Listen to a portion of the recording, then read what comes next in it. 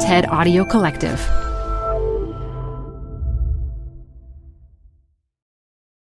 Hi, I'm Debbie Millman. Canva is great for designing visual content for work, no matter what industry or department you work in. Nail your next presentation with Canva Presentations. Start with a professionally designed template and use it as a springboard for your design. It's a serious time saver. Time to present but can't be there in person? Enter Canva Talking Presentations. Record yourself presenting and add your talking head to your slides so your audience can watch your perfected presentation anywhere, anytime. Start designing today at canva.com. Designed for work.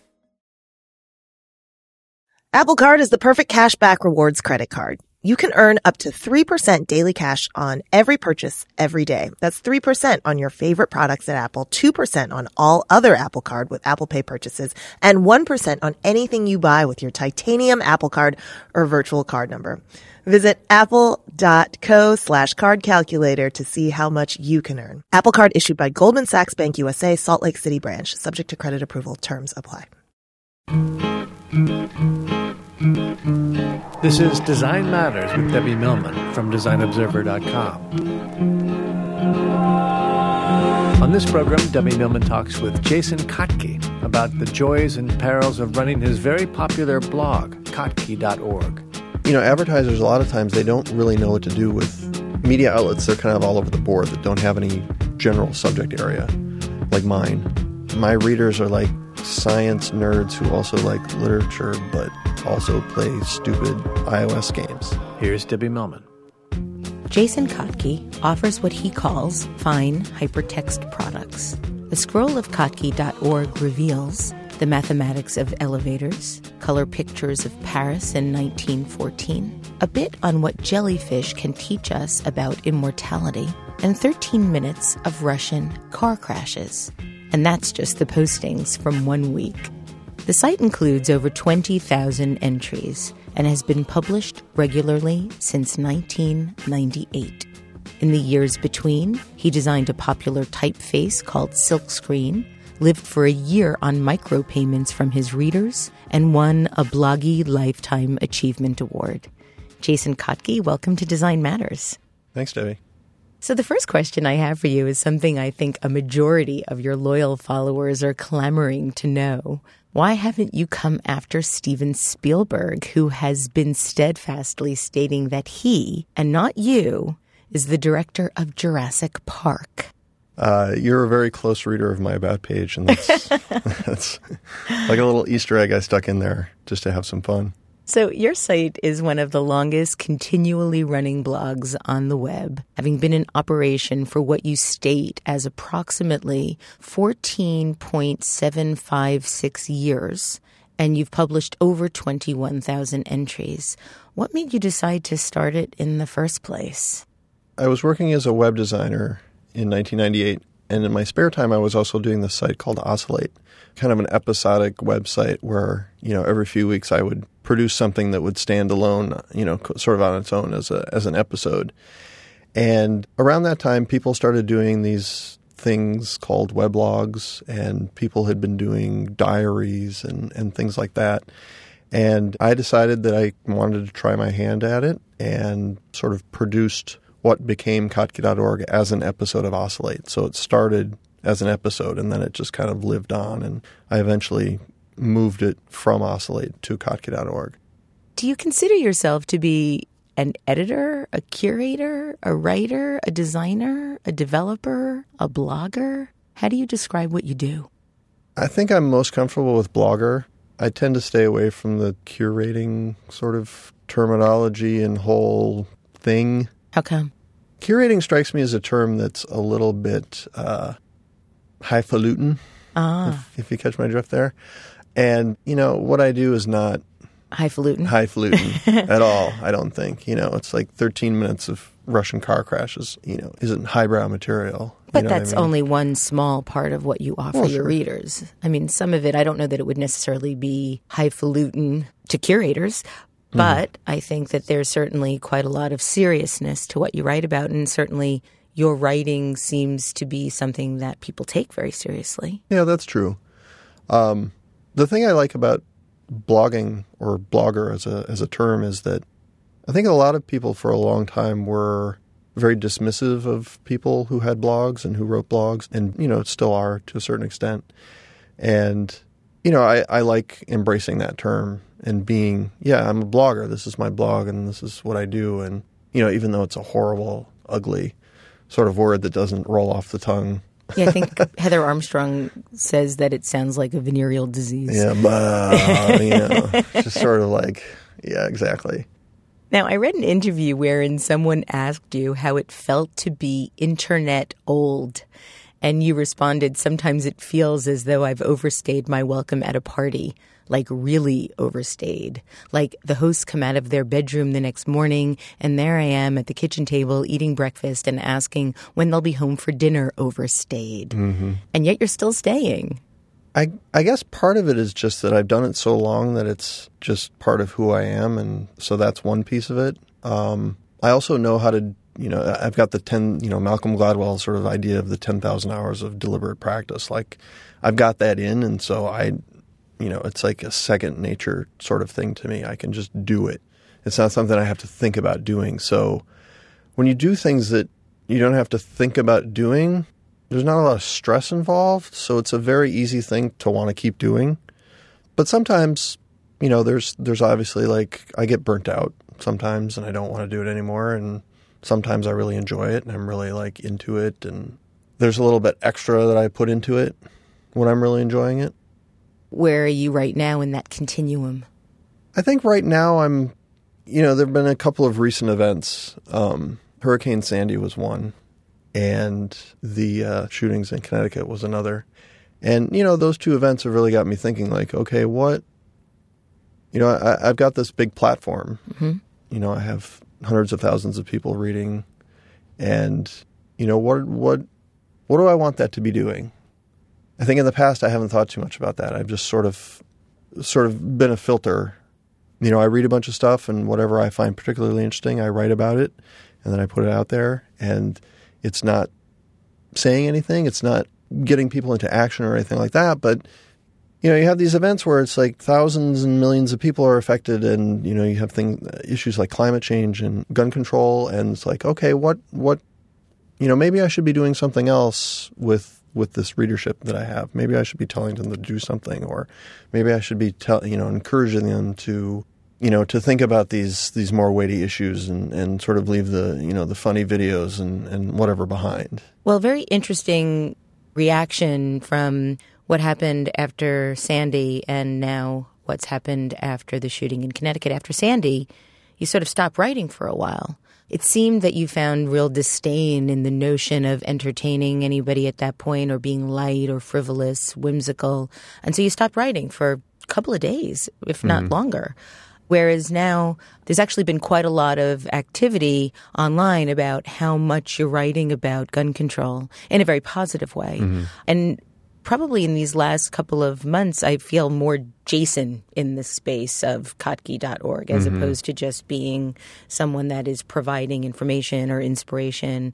There's more of a point of view. Is that something that you feel is intentional and deliberate, or more coming from your reaction to these events? Yeah, I think a lot of it is just reaction. It's not me saying, like, I'm injecting more of my personality into the site. It's coming from a place of not thinking about it, being emotional about it, being reactive to things that are happening that are, terrible and scary and affecting my family. And it's like being like a protective father. I have a 5-year-old and a 3-year-old, and I don't want us to fuck up the planet for them. I don't want them living in a country with 300 million guns and people carrying concealed weapons everywhere. You know what I mean? It's like, I don't want that stuff. And, I'm not quite to that point of like, maybe I can do something about it. I'm at that point where it's like, I'm confused and scared and worked up about it. And what am I going to do about it? I'm going to blog about it, or I'm not going to blog about it because I just can't handle it right now. Or, maybe 6 months from now I'll know what to do. But right now I'm just sort of like being reactive. One of the things that I first remember reading on your site when I first discovered it and was pouring through your archives was a list that I can't find anymore. And it was like a one-liner summing up each year that you'd had. Mm-hmm. And I'm wondering why you took that down. Yeah, that used to be on my About page. The last redesign I did, I took it off just because, well, actually, I don't know why I took it off. Maybe it's an age thing. Maybe it's just like, when you're 37, 38, 39, and you don't want to sum up your life like that. I don't know. Well, it was a way in which I think your readers could discover more about you, because up until very recently, I didn't get a sense of who you were necessarily through the site, because you were writing about so many disparate topics. You didn't really inject your own personal voice or opinion in, other than, well, if Jason is interested in putting it up here, he must be interested in it in some way.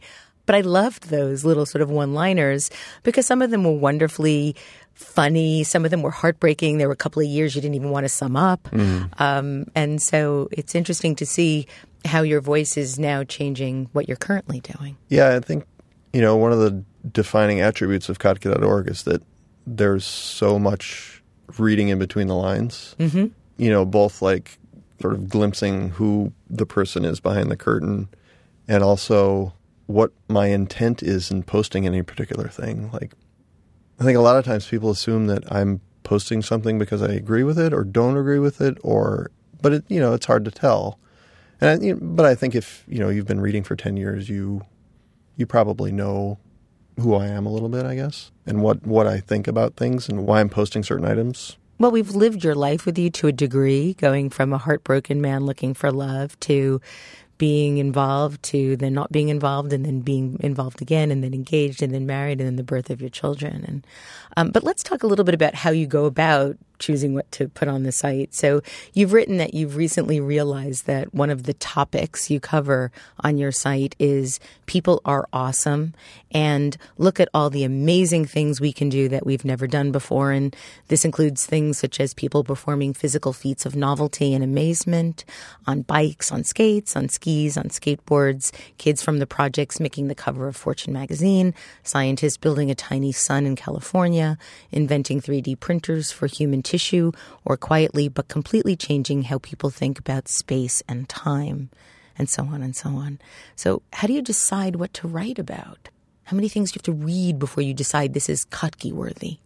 Some days are easier than others. Some days I run across like 6 things right away in the morning and I write about them, and then, that day's work is kind of done.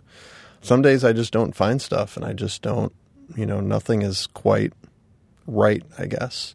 Do you try to do 6 a day? It's funny because of all these years of reading, I've never actually counted how many posts you do a day. Yeah, I think 6 is sort of the magic number right now. It used to be more. I've kind of scaled back and, tried to spend a little more time in being choosy rather than doing 12 things a day that aren't as good, maybe. One thing I try to focus on a lot is picking stuff that's going to be more or less timeless rather than here's what's going on right now in the news. And I think if you go back in the archives, a lot of the stuff, it's like, oh, that's interesting. That's still interesting. It's not like, oh, this is irrelevant because it was about, of course, Facebook bought Instagram for $1 billion like 8 months ago. It's like nobody cares about that, 6 years from now. But, the thing where you mentioned the physicist in California that built the thing to basically create a tiny sun, and it's all these hugely sort of powerful machine. That's like fascinating at any point. It's like they're trying to, they're building the sun in California. I know, it's incredible. Of course they would build it in California. Now, do you still read or follow roughly 300 sites a day? I read that quote some time ago. I don't do that anymore. I used to use an RSS reader. I used Google Reader religiously. Like I sort of lived in there as far as like, finding information. I had tons of sources and feeds coming in and all that sort of stuff. And I stopped doing that. I'm not sure when it was, maybe about a year ago, maybe a year and a half ago. Because I feel like Twitter has completely replaced RSS for me. In what way? just as a source of information that's timely and relevant and of interest to me. It's actually a couple sites. It's Twitter, and then there's a site called Stellar that's actually... Isn't that yours? Yes, it is. It is. And people have accused me of building it just so that I can use it to find stuff for Kottke.org. Well, isn't that what most people invent things for? A way to make their lives easier, better, more interesting? Yeah, but that's not why I did it. Oh, okay. It just happens that it works very well for doing that. So we'll talk about what that is a little bit so that our listeners understand what it is you've created beyond Kottke and how it helps you find better information to put on Kottke. Stellar is a site. You can authenticate a bunch of different services on it. Right now I have Twitter, Flickr, Vimeo, and YouTube. And you can set it up so that Stellar collects your favorites or your likes or whatever from those services and then puts them on Stellar in one place. And then I as a Stellar user can follow other people's favorites. And so you get this view of what all my, I get this view of what all my friends are favoriting sort of across the web. And it surprises me how well it works. How good the information is. And, you're taking this social media sort of mess of like all this crap that people are pumping out, and you're skimming off like the top 0.1% of the good stuff. And that's what you see. And a lot of people use it they don't read Twitter anymore. They read Stellar because they get, kind of the stuff that they really want to see, and the rest of it they don't have to worry about. Is Stellar bigger than Kottke now? No. And do you hope that it will get bigger? Are you looking to grow it? Are you looking to sell it? Originally I was very enthusiastic about it, and I wanted to, pursue it as a startup and maybe get funding or figure out how to fund it to grow it somehow.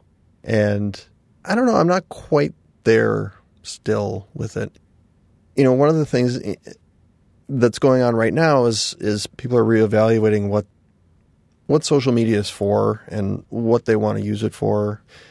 Companies are fickle with regard to their APIs, whether they're going to let you continue to use it on the terms that they set down or if they're going to change the terms or what. And Twitter is very obviously like they're changing their terms. They're saying like, yes, we gave you this open API. We loved that you built everything on this. But at this point, we're going to scale this back, and you're going to need our permission to do a lot of, the cool things that you want to do. So I have to either change a lot of stuff, or I have to say, I'm not going to have Twitter as part of that. So you answered the question. If you're wondering what I do all day, the answer is throwing stuff out. Kottke.org is not so much what's on the site as what is not chosen for inclusion. I thought that was really interesting because that's technically one of the classic definitions of strategy and positioning, that you position or strategize about what something is as much about what something isn't. Mm-hmm. So can you elaborate? What is this about the throwing out stuff? Is it just this whole funnel of material that you go through and say no, no, no, no, no, yes? I think that's a lot of it. If something is provocative or if something is interesting or if something is, whatever, sometimes I still won't post it because of sort of where it comes from, like what source it comes from. What would that be? Give us an example of that. I think yesterday I linked to TechCrunch for the first time ever because they actually wrote something interesting about like what does gun control mean when a gun is a set of instructions you can download to a 3D printer, and control means like the movie studios trying to control like what movies get released in BitTorrent. So you can have these guns that are basically like torrentable, like what does gun control mean in that context? And I thought that was really interesting. And normally, like, I think TechCrunch is kind of a cesspool of, they just don't value the same things that I value about the internet. And I find that almost offensive. Why? Because I sort of think it's ruining it. It's too much about the money, and it's too much about like who's screwing who over and being deliberately provocative over, being more even-handed, I guess. And I just don't think that's doing anybody any good. What are the sites that you find inspiration from? I like what Andy Baio does with his site, waxy.org. He recently put on this conference called XOXO out in Portland. I think it was back in October. And he funded the whole thing on Kickstarter. And it was the strangest conference I've ever been to because nobody said a bad thing about anybody or anything. It was so positive and just, nothing cynical. And it was really nice. It was like being in a safe place. And the internet, I feel like, doesn't feel like a safe place these days, you know? So it was nice to have somebody providing a safe place where people could just kind of, you know, be positive, enthusiastic about things. I think Gawker Media sets the tone in this way. Like, you know, snarky and cynical and, you know, sort of tearing people down. And you did the logo for Gawker. I did. Wait a second. And they're still using it. It's a love-hate thing. You know, I know Nick Denton, and I used to work for him, and you know, he had me do the logo, which he still inexplicably uses for some reason. Have you ever thought about having a camera over your shoulder to sort of watch the journey that you take over the course of a day with all the sites you read and all the things you go to? That would be fascinating. I don't know if it would. Absolutely. Although it's funny, but because quite a few years ago, I went to this conference out in California, and I sat next to Cory Doctorow, who does Boing Boing. He's also a science fiction author, among several other things. And at that point, like, he was really blogging very prolifically on Boing Boing. He would do like 20 or 30 posts a day, just like, I don't know how he did it. And I sat next to him when he was blogging, and I was just sort of like, holy crap, I kept like kind of peering over at what he was doing. And it was kind of fascinating, like watch him work, because his workflow was different than mine. But I'm not sure anybody who wasn't, you know, a blogger trying to do 10 or 12 posts a day would actually care about what that looked like. Do you get pitched a lot? A lot of story ideas? Yeah. Probably 99% of that is just, you know, very quickly discarded. How do you feel when you see the articles that you've discovered on other people's sites? I guess, you know, it's like when you see that stuff, it's like, oh, you know, people are still reading because, you know, I know where I got that, and it wasn't from anywhere anybody else was looking, you know. But at the same time, like, a lot of the time now it shows up and it's, you know, it's not attributed to, you know, where they found it. It's just sort of like, oh, we found this cool thing. And, you know, I always try to attribute for stuff that I post. So you recently launched a redesign of Kottke.org, and in a follow-up article to the redesign, you stated that one of your unstated goals with the redesign was to increase the number of people reading the site. And you very specifically stated that you weren't doing it for the money. And so, of course, the question is, how do you make money from the site? I make money with advertising. And you have a deal with the deck. Yeah, the deck. So it's one small square on the entire site. Right. And that is very loosely dependent on traffic. I don't get paid per page view. It's a flat rate, and it increases when I'm, you know, doing better, but, you know, not that quickly. And let's see, what else? I've got a little ad for the 37 Signals job board on my site, and then I make money through the Amazon Associates program. Ah, I heard people can do really well with that, actually. Mm-hmm. So do you ever see a place where you have more advertising? Is it something that you're really content with, just the way that you have everything presented now? Are you looking to monetize the Kottke brand? There's a couple of things that I'm looking at doing. John Gruber does RSS sponsorships on his site, and he does very well with them. And it's something that I tried a couple of years ago, and it didn't work really well for my site. You know, Daring Fireball is very Apple-centric, and there's a marketplace, the App Store, that dovetails very nicely into people paying Gruber money in order to advertise their app on the App Store so that they can sell more apps. There's like a direct correlation there. And I think, you know, advertisers, a lot of times, they don't really know what to do with media outlets. They're kind of all over the board that don't have any kind of general subject area like mine. You know, they see that and it's like, well, who reads this? Like, do, you know, pet enthusiasts read this? Do Apple enthusiasts read this?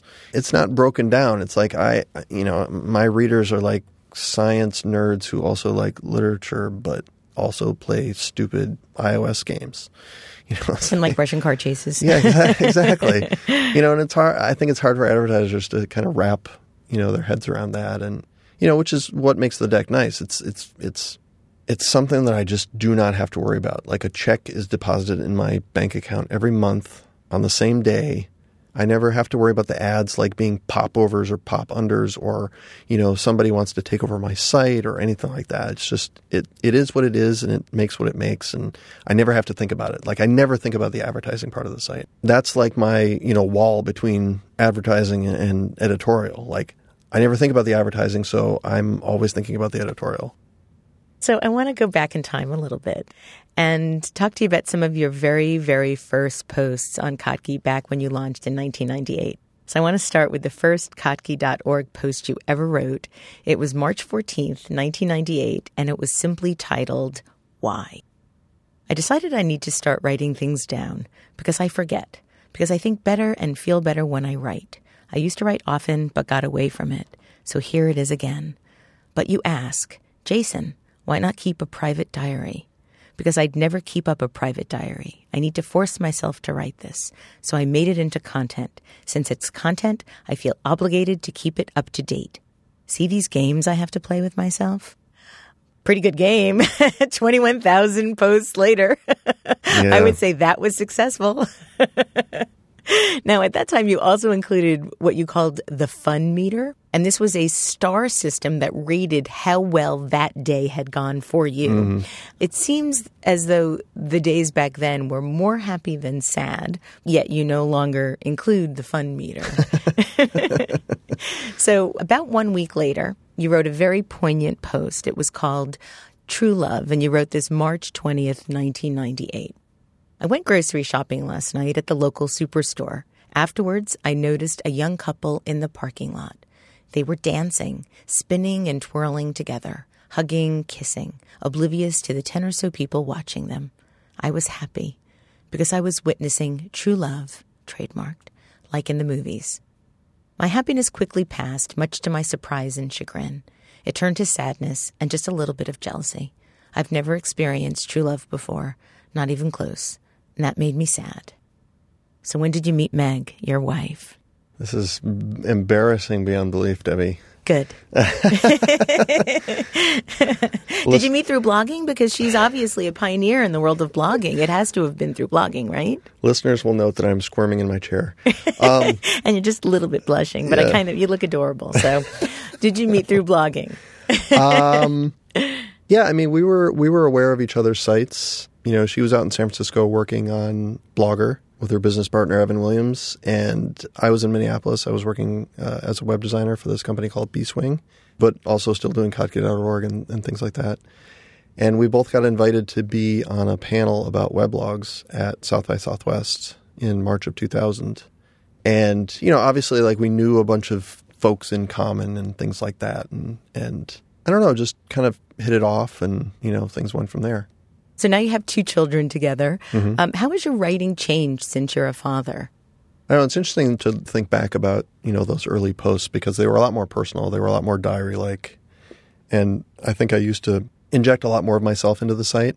And I think since becoming a dad, it's, you know, there's been a little less of me. It's been a little more, I don't know if clinical is the right word, but a little more standoffish as far as like revealing personal details about me or my family or things like that, you know, including like where we live. And, you know, you get into all these issues about your kids and, you know, how much privacy they have and how much, you know, safety they should have, you know, as far as like, okay, do we post their pictures on Instagram? Like, Ollie's 5 now. Like, he looks like who he looks like, and it's easy to spot him on the street. And I know people have seen us on the street. Like, that's Ollie.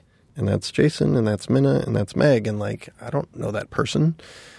You know, luckily, you know, my site isn't that inflammatory or controversial, but if it were, you know, there would be potential safety issues around that. I know friends who run sites who have had problems with stalkers and things like that, and I think that my reaction to that is just sort of like, do less. Find a way to make your point without being so kind of vehement about it or so like overt about it, I guess. So the last post that I want to specifically reference and ask you about is one that you wrote on March 22nd, 1998. And this probably goes straight to the issue of privacy versus public. It was a one-line post that reads as follows. One of my best days ever. What happened? Tell Tell us what happened. You left us hanging there, Jason. I left it intentionally vague, and You're going to keep it that way? It remains so. Okay. Now, Jason, for the last year, your wife, Meg Horahan, has been recording her lack of shopping.